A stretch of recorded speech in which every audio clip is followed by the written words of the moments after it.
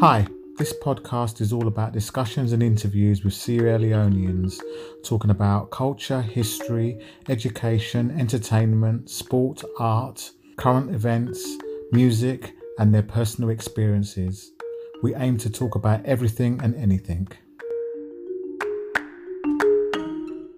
Hi, everyone. Welcome to Conversations with Sierra Leoneans. Hi, Nigel. Hi, Mr. Reggie. Today we have a special guest. He's my brother, Leslie. Leslie, thanks for coming onto the podcast. Yeah, hi, Reggie. Hi, Nigel. It's great to be here. Thanks. My brother Leslie has started a website. How long ago was that now? You started the West African Cooks website. Yeah, this was about 10 years ago. Let's say it was about 10 years ago. And I guess you're going to ask me what inspired me. Yes. Yeah, sure. What inspired me to put this together?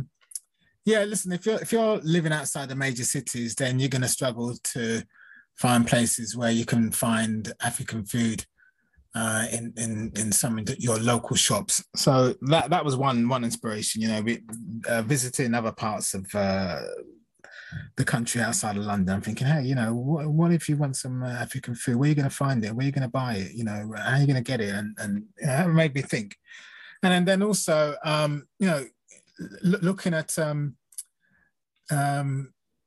shelves, the bookshelves of the bookshops and the libraries, and thinking, hey, you know what? There's not much about West African food. I don't see hardly anything. This is 10 years ago. Obviously, things have slightly changed now, which is very good. But then there wasn't anything at all, hardly anything.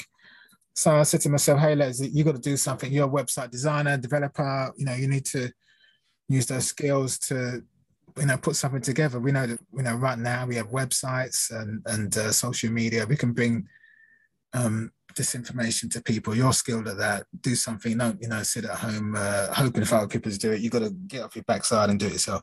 So that's what I did. I decided to put the website together, and yeah, on the basis of trying to fulfill those aims, really help people find African food and if they're, you know, outside of major cities, and also find recipes and information about cooking, West African cooking.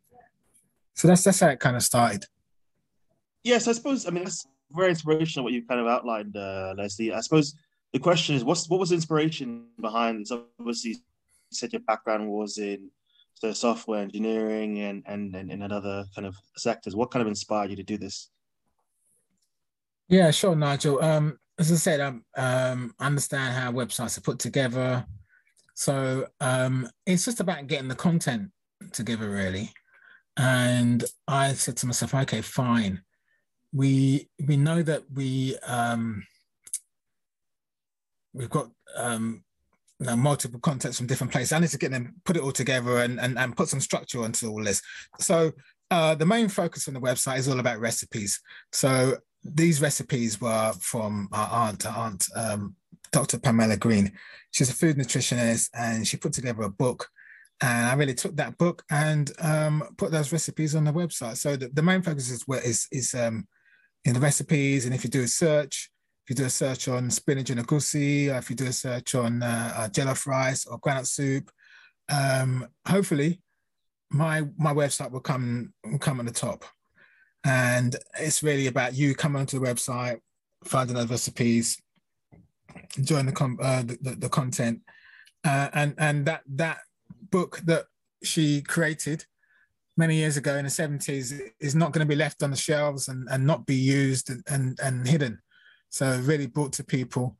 And then, yeah, there's a little bit of a commercial side to it as well. You know, I can sell some African food or any type of food on the website as well. So you know, if you're doing a search for some food, African or not, then you can come to my website, or after visiting, you know, through a search, you can then buy some food as well, and that can be African food as well. Well, it's very interesting what you mentioned about your auntie Pamela Green. I mean, what inspired her to put pen to paper to kind of get these recipes down on West African food? Yeah, I believe it was because she she was doing a doctorate, and she was documenting recipes that had not been documented before. So she knew that after,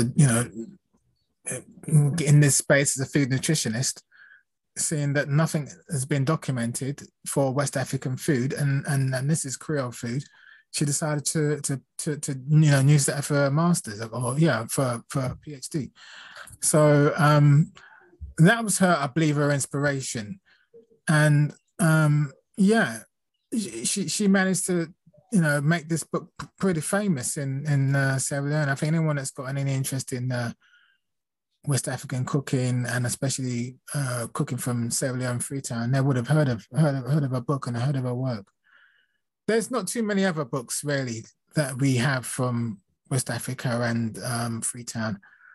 So right here and now, I'm surprised you really counting them on your hands. I know they're coming out. There's a few coming out now. There's one lady, her name's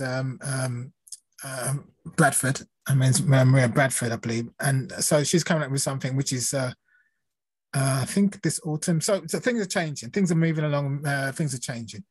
But, way back there in the 70s, there wasn't anything. So she was changing, moving things. She saw a gap in the market, or a gap in our knowledge, a gap in our in this space. So that's what she was looking to do. Yeah, I think Auntie Pam would be really proud of you making her book sort of like live on, because like you said, it wasn't even sort of like you said it didn't even have an ISBN number, yeah. So there's going to be not many people that would have had that book. So yeah, well done to you for putting the content and making it there for the rest of the world. Yeah, sure. As I said,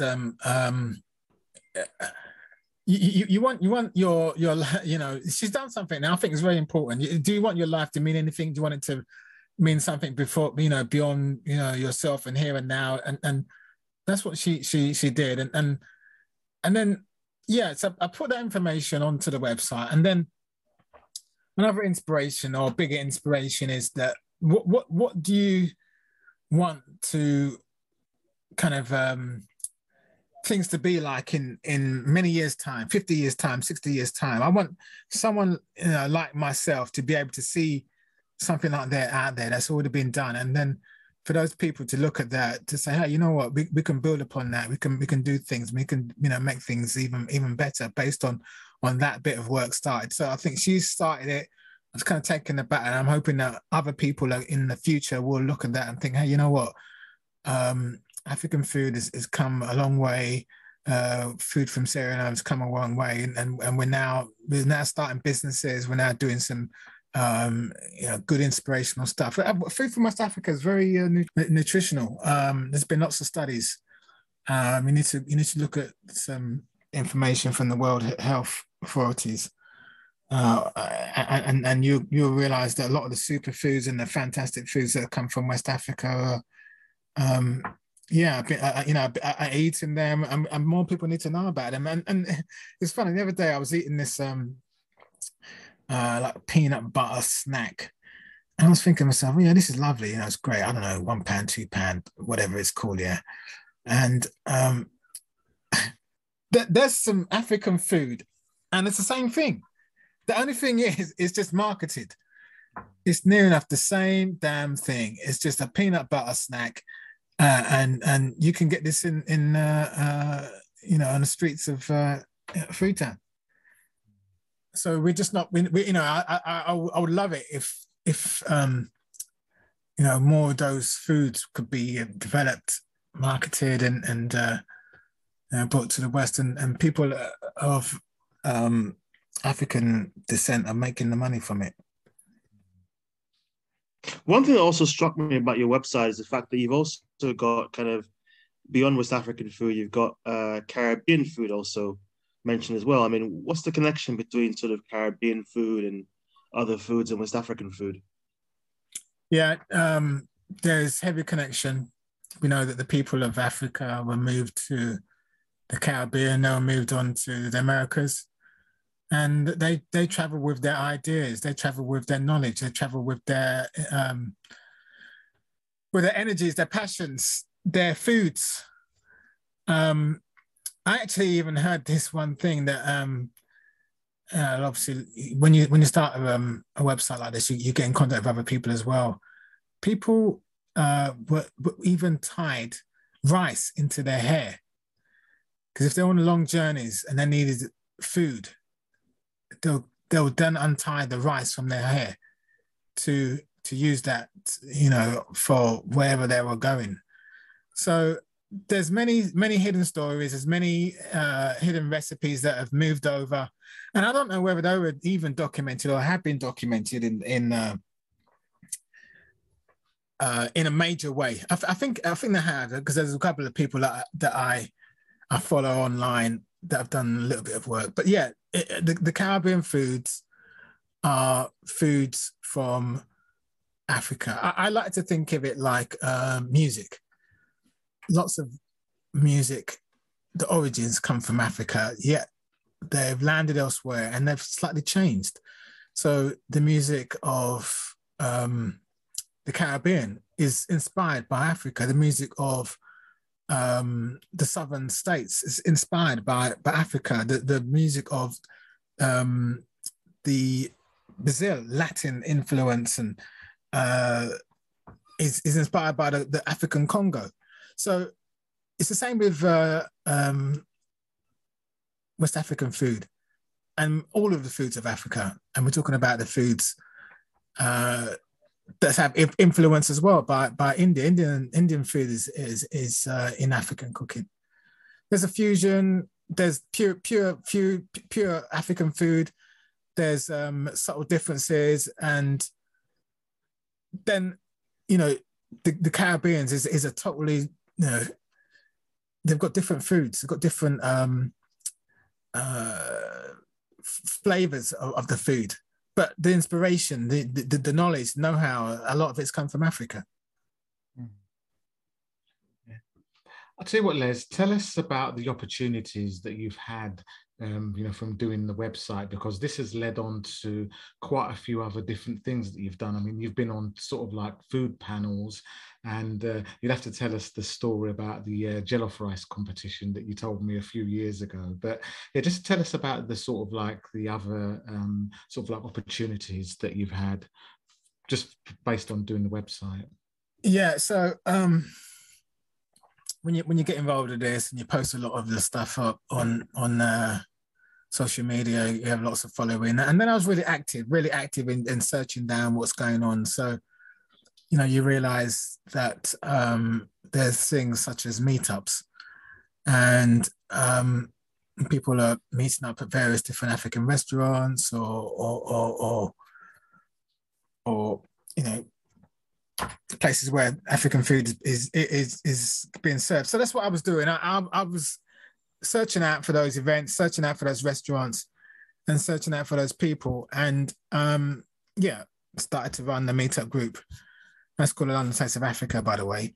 And in amongst that, you do start meeting other people, and you start looking at the festivals that are put together. You start looking at the people that have an interest in this. And so there's two competitions that ran a few years ago, more than a few years ago now. One of them was the jollof rice competition. The other one was to find talent, writing talent in African food. So that one was a good one. There's a lady, her name's Jessica Oladitan, and she got she was approached by a book publisher and the magazine Red, and they were looking to run a competition to find a writer to write African food book. And then Jessica got me to go into the panel to find that, to help me find that, or help us all find that writer. Now, the saddest thing about this is that the people in the book publishing world and the magazine world don't have enough people of color in their organizations to, run a competition and then, kick it off themselves. They have to go and search for people like myself and Jessica to to help them do that. And you know, things have not changed that much. And that's the thing that really kind of got me. And that's another reason why, you know, I've decided to obviously keep on pursuing this project with West African cooks. So yeah, we got together with that. And in the end, and quickly to go to the end, we found someone. I actually knew of her anyhow. Her name's Lope, and she was a young lady out of college, and she, I think she was a science graduate, I believe, and did a heavy degree, and but she was also into cooking African food, Nigerian food, and yeah, she won the competition. And you know, if it wasn't for myself and Tessica and a few other people that were on the panel, I don't know what these people would have done really. In terms of finding, you know, or you know, people to or someone that could potentially be an author for this book. Okay, then the jollof rice competition. Yeah, sure.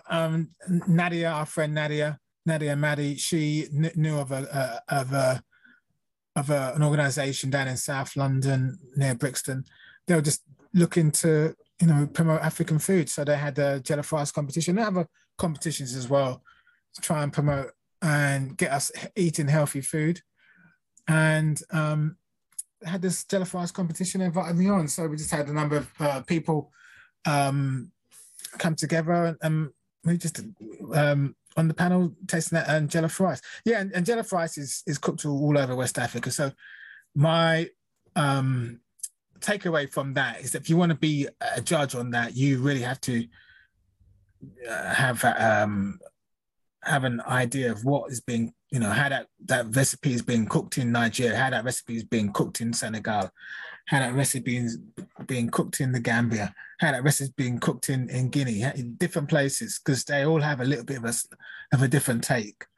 So yeah, that was an interesting thing to get involved with, and yeah, people took to that, and that's great. It's great. Yeah. Tell us about, did you say there was one guy from Ireland that did it? Or was there one guy? Do you remember that? I remember you telling me. Yeah, tell me about that one. Because he had a different take on it, didn't he? This guy, I don't know where he came from, but he's an Irish guy.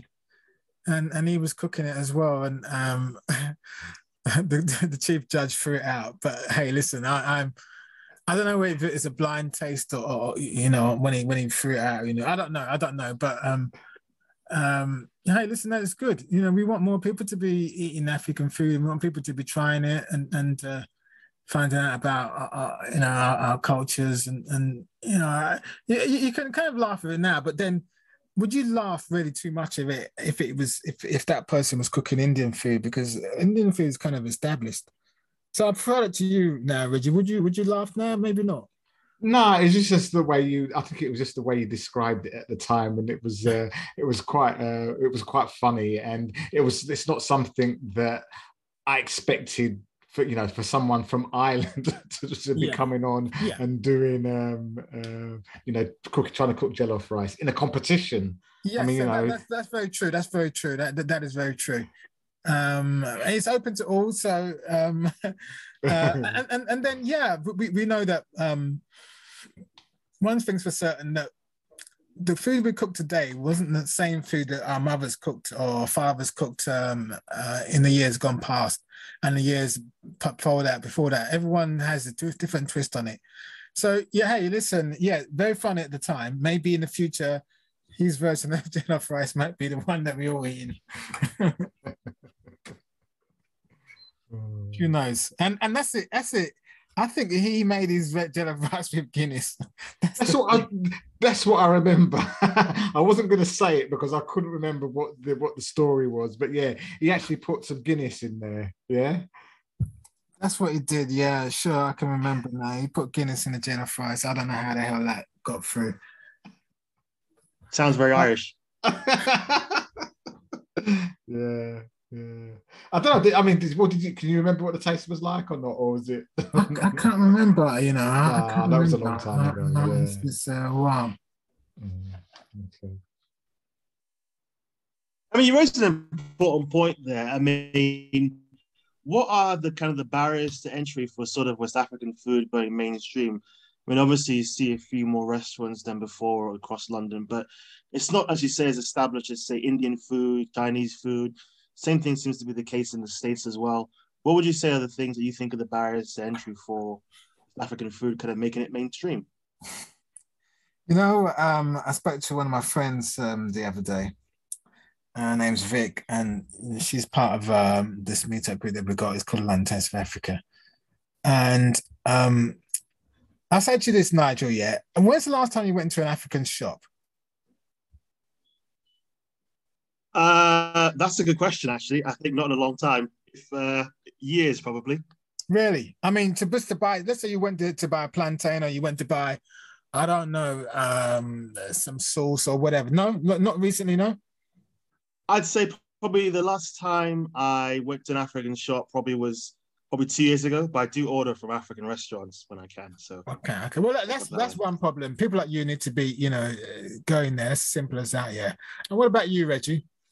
Well, we've got the we've got the one in the Green, Edmonton Green. I went there a few weeks ago to get some agoussi. I always try and go there to get some okra and stuff like that. Fine. So, what's your experience? Well, the one in the Green, in the Edmonton Green, it's a bit it's outdoors. It's not like it's like a stall, to be fair. It's not a shop, is it? It's like a stall. I don't know, the experience is okay. I mean, I go in there, get my food there. The lady is there, she's always quite helpful, and she's got a smile on her face and stuff like that. I think it's I think it's I think the experience is good. Sure. Now I think that the experience you're talking about is probably typical, yeah. However, this experience is not the experience which drives major profits and growth. For instance, I can tell you right now, you are probably waiting around to be served. An African woman was in front of you. She dumped her stuff on the counter, and then probably went back into the whatever, yeah, looking for some other stuff. Then she came back to the front. Then she was talking to the cashier, and then you're waiting around. And this is it probably was something like that. Is that something? Am I describing something out of the Yeah. I've just got used to it. But one thing you on top of what you just said, you don't see many white people in there. That's for sure. In that store, it's always the typical people. I'm talking about customer care, turnover, get their money, get them out quick. Not reverence and deference to the African mama and at the counter. See, we need to be making money faster. We need to be more aggressive. We need to be more slicker. We need to be more sharper. We need to get the spreadsheet out. We need to be thinking about the legal aspects of doing business, and we need to be up in our game. When you go to any top class business on the high street, they have people on the tills. They want your money. They're moving it quick. They're sharp. They're looking ahead, looking far. We're still doing mum and pop type stuff. So if we don't, you talk about barriers, Nigel. We need to get over that barrier. We need to start getting younger people that have got a different mindset, that are going to drive the agenda and drive it fast, hard, and want to make some money and want to bring new things to the market, bring them successfully to the market, sustainably to the market. I tell you, I think if someone comes along with that attitude in mind, they'll sweep up.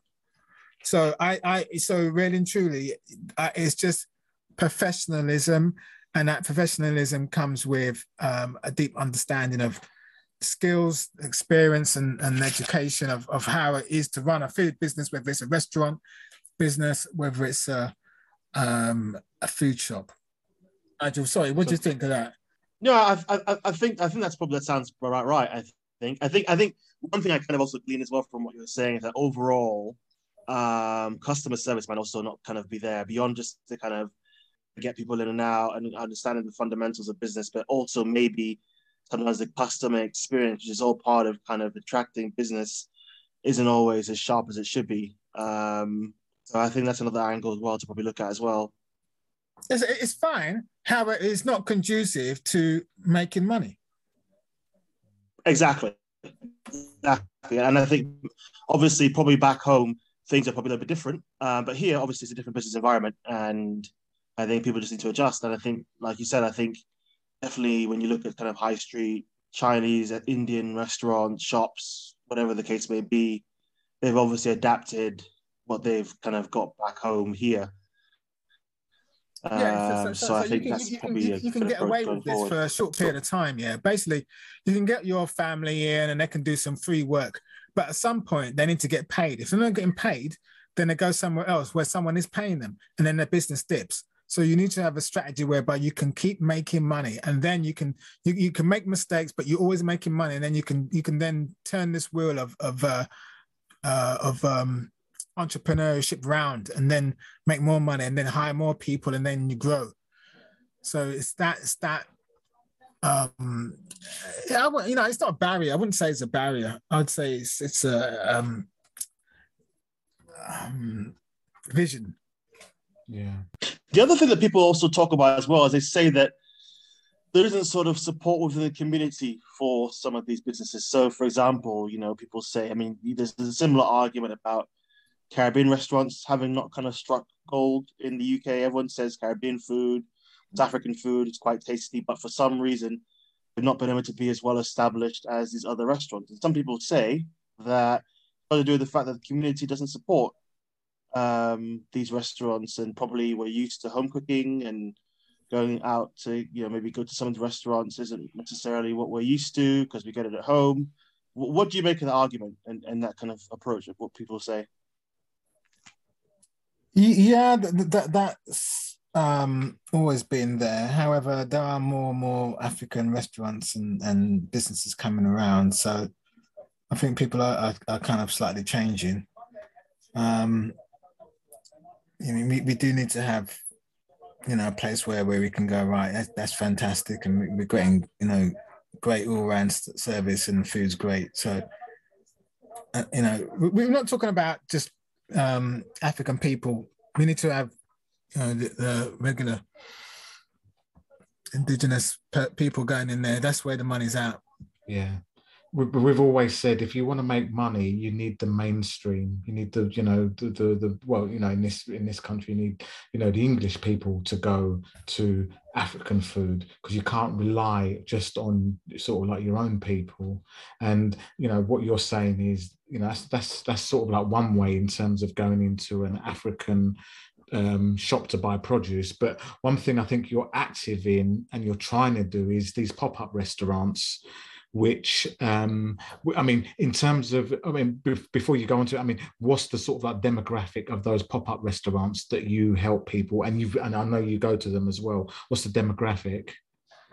Yes, it's mixed. It depends on how you market this thing. You need to see yourself in the marketing before you step out into any of these pop-ups. So it doesn't really matter which type of food you've got, really. If you see yourself in the marketing and it's appealing to you, then you're going to go. I've seen all sorts of people at all of these different type of events.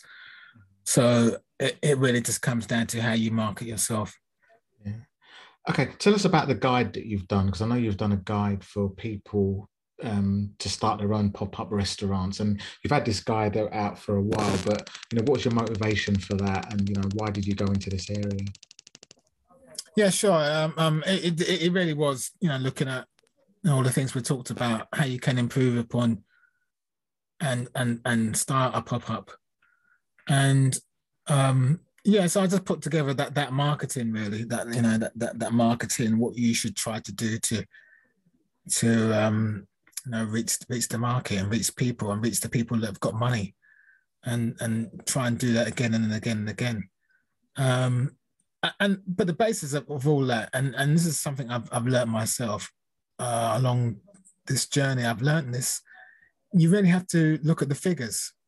There's two things that I think, I don't really matter who you are, really. I think that two things that I think people struggle with in business and are not good at, and we have to get good at that, whoever you are and whatever business you are in, and that is the figures, and that's the legal side. So the legal side is, this is what I'm going to deliver, and you sign off. That's what I'm going to deliver. I'm not going to deliver any more and any less than that. That's what I'm going to hope to deliver, and these are my terms and conditions, and this is my price, and this is what I'm looking to charge. and be good at that, but not just good at putting the price up, but understand how that price breaks down. So you know what goes into that meal. When I talk about covers, they break that down to what ingredients goes into that meal, what time and effort goes into that meal. Because a lot of time you can do a lot of work and you don't put that into the spreadsheet, and basically you're working for nothing. You're working underpaid. It's tough no matter what in the food industry. There's so much competition there, plus also the price of food is, if you're not getting it from the right place, you can undercut yourself, or you can damage yourself. So you need to be serious about all those things, put it into a serious spreadsheet, look at the fluctuations, and then run with that.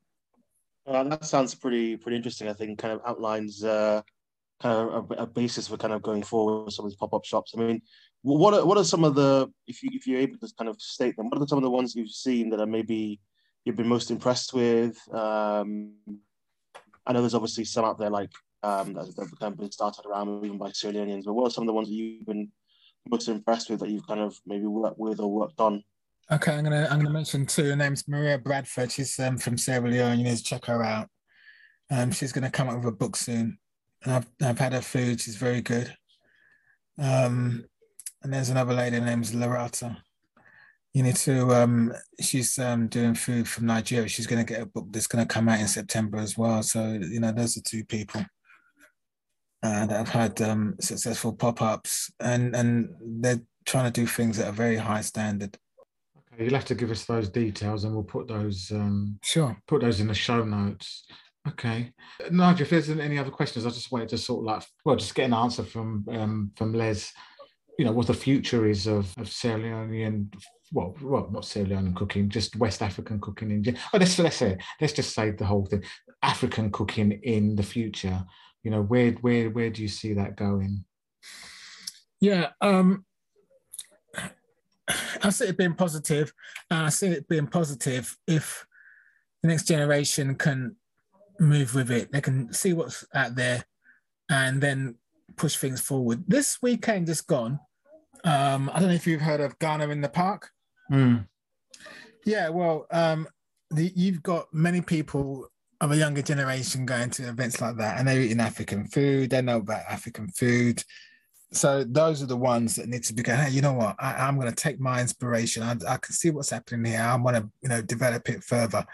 You want to see the younger generation, and we're talking about you need energy if you're going to get into food and you want to make some money from food, or you want to make a business out of it. We need to see those people developing it. So and that's my hope. I'm hoping that those events, there's a few people that look at that and they think, you know what, I think that I can make this thing work.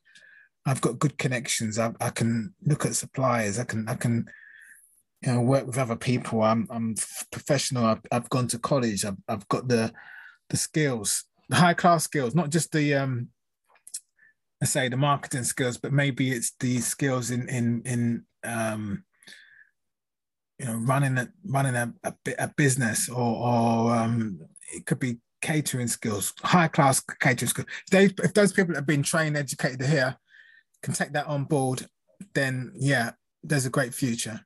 And that's when I mentioned Larata and Maria Bradford. Those two have got high class skills. Yeah, so I think obviously you mentioned you judge for a Jollof Rice competition, Leslie. I mean, so what do you make of the Jollof Wars, and what's your what country are you going for in terms of who kind of typically wins that Jollof Rice war? Hey, I'm I think it's a bit of a bit of a joke, really, to tell the truth. And the reason is because we know that West Africa was carved up, and what you're doing is you're putting Nigerians against Ghanaians, and the Jollof Rice really came from the region Senegambia, and if you know the Senegambia region, it's a region, not how it is, one strip of a country down the river, Gambia and Senegal around it. That's it was all made up. So hey, if you want to have some fun with it, have some fun with it. And if you can get jollof rice named to be amongst the masses, that's fine. That's great. And also, I mean, what did you make of? Did you ever catch that recipe that Jamie Oliver came out with for jollof rice? And I mean, do you think that was good for promoting West African food, or do you think that kind of some people were saying it's cultural appropriation? I mean, what are your perspectives on that? Yeah, I'm not a big fan of Jamie Oliver. We should be trying to promote our own. We are Africans, of people of African descent, should be trying to promote our own chefs. So, but I understand it. I understand the weight around it. You know, he's a big, powerful guy, and you know when he comes up with something like that, and people can hey, you know what? People have to take it amongst themselves to own their own things and then promote things. So, you know, I've gone ahead, I've tried to do something, push the dial with West Africa cooks. People have to really say, hey, you know what, I need to do it myself, see if I can make some money. You know, understand this is what J.L. Wallace is about. Look into depth what he's doing. Look how he's come from how far he is to now. See if you can do that with African food. And so don't really put it on him, you know, it's fine. He can, if he wants to do whatever he wants to do, that's fine. You look to do what you need to do yourself and try and move the dial instead of letting other people move the dial. And you mentioned some pop-ups restaurants that you kind of recommended. I mean, have you heard of this other Sierra Leonean pop-up restaurant, Creole Canteen? And what do you make of it? If you have heard of it? I have been to the event, in fact, and the guy's name's Joe. I met him a few times, and yeah, fantastic. He does some good stuff, and I believe that he started this thing from his father, I think. But yeah, I've eaten his food, and again, he's trying to get people to try African food, try food from Sierra Leone, and I wish him all the best. One thing that people who enjoy West African food talk about is beyond this kind of what we discussed about customer service and so forth. They talk about presentation. What do you think? How important do you think is presentation in sort of the promotion of West African food? If I go back to Maria Larata and even Joe, that they do a good job of making sure that the food is presented well as it being tasty. So no matter where you go, that's very important. I know that some of the chefs that I've encountered have decided to train themselves up, and I mean they've attended some of the top schools, so they have an idea of what it's like to present at this high level. So that's very important. We need those people at the top. We need those people. There's another guy, his name's Lawrence. He's got a pop-up restaurant in the centre of London, Piccadilly area. Again, he's doing some fantastic stuff. There's another lady in Brixton. Her name's Adejoke. She's Nigerian, Hausa. Again, she's trained. She knows her stuff. So, yeah, presentation counts. And also, I guess, just in terms of your own personal experience, I mean, did you grow up eating a lot of West African food? And if so, what were your favorite foods when you grew up, and have they changed now that you've obviously got this wider experience with West African food? The food I love is okra. So that's the number one food, and that's been eaten that and with mother already. My mother Lina Lee, she's the one that's opened my eyes to African food. So through that we cook with her, and that's my number one food really. Okra, I must admit, that's the one I like, and yeah, that has inspired me to check out other foods from around the region. So I've done some traveling to other parts of West Africa. I need to do more. I'd like to do more. To look at the different variations of African food. But yeah, they are all based on leaves, groundnut. This is staple diets or staples that we have in our foods from West Africa. Yeah. finally, in your experience kind of with these West African pop-up restaurants, do you find that a lot of the stuff that has been kind of put out there, is it family recipes? Is it sort of just general kind of recipes that people have maybe more commercialized? I mean, what's your experience in that aspect of things? Yeah, a lot of them, I believe, family recipes. Well, there's a mix. There is a mixture. You know, there's a couple of them. They are trained chefs, so they are looking at the ingredients from that part of the world, and they're putting their own twist on it.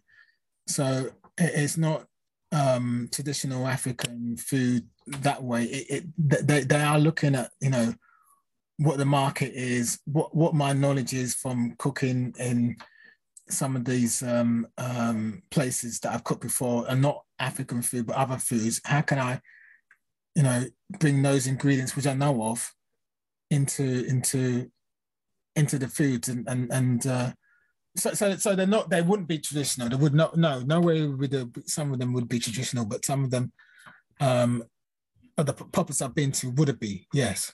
So it's a mixture. It's a mixture. Okay, Nigel, is there anything else that you want to ask? No, I think it's been interesting hearing Leslie's perspectives on West African food, where everything is now, the status of things now, and obviously what the future looks like. Good to kind of see that within that mix, we've got Sierra Leoneans who obviously doing quite well with pop-ups and kind of looking to bring out books. And I think the future looks bright. I think, as you say, there are a lot more young people aware of and engaged in sort of, eating West African food and actually promoting it. So I think that's looking very good for the future. That's brilliant. Yeah, and you know, not just people from African descent, you know, but the other people outside. I'm sure that if you talk to a lot of the children that are not from that background, they would have heard of jollof rice. So okay, that's a good thing. Les, thanks for coming on to the podcast. I'll tell you what I want to do. I want to dedicate this episode to Pamela Green, our aunt. She was one of my favourite aunts. And I suppose she was the one that planted the seed for you to go on this journey for West African cooks. So yeah, and also our mother as well, because she. Oh yeah, of course, yeah, you know, yeah, of course. We can't deny that she's had an influence as well. Yeah, that's true. That's true. Okay. Thank you for coming onto the podcast once again. Cheers. Yeah, all right. Thank you. Bye-bye. Bye.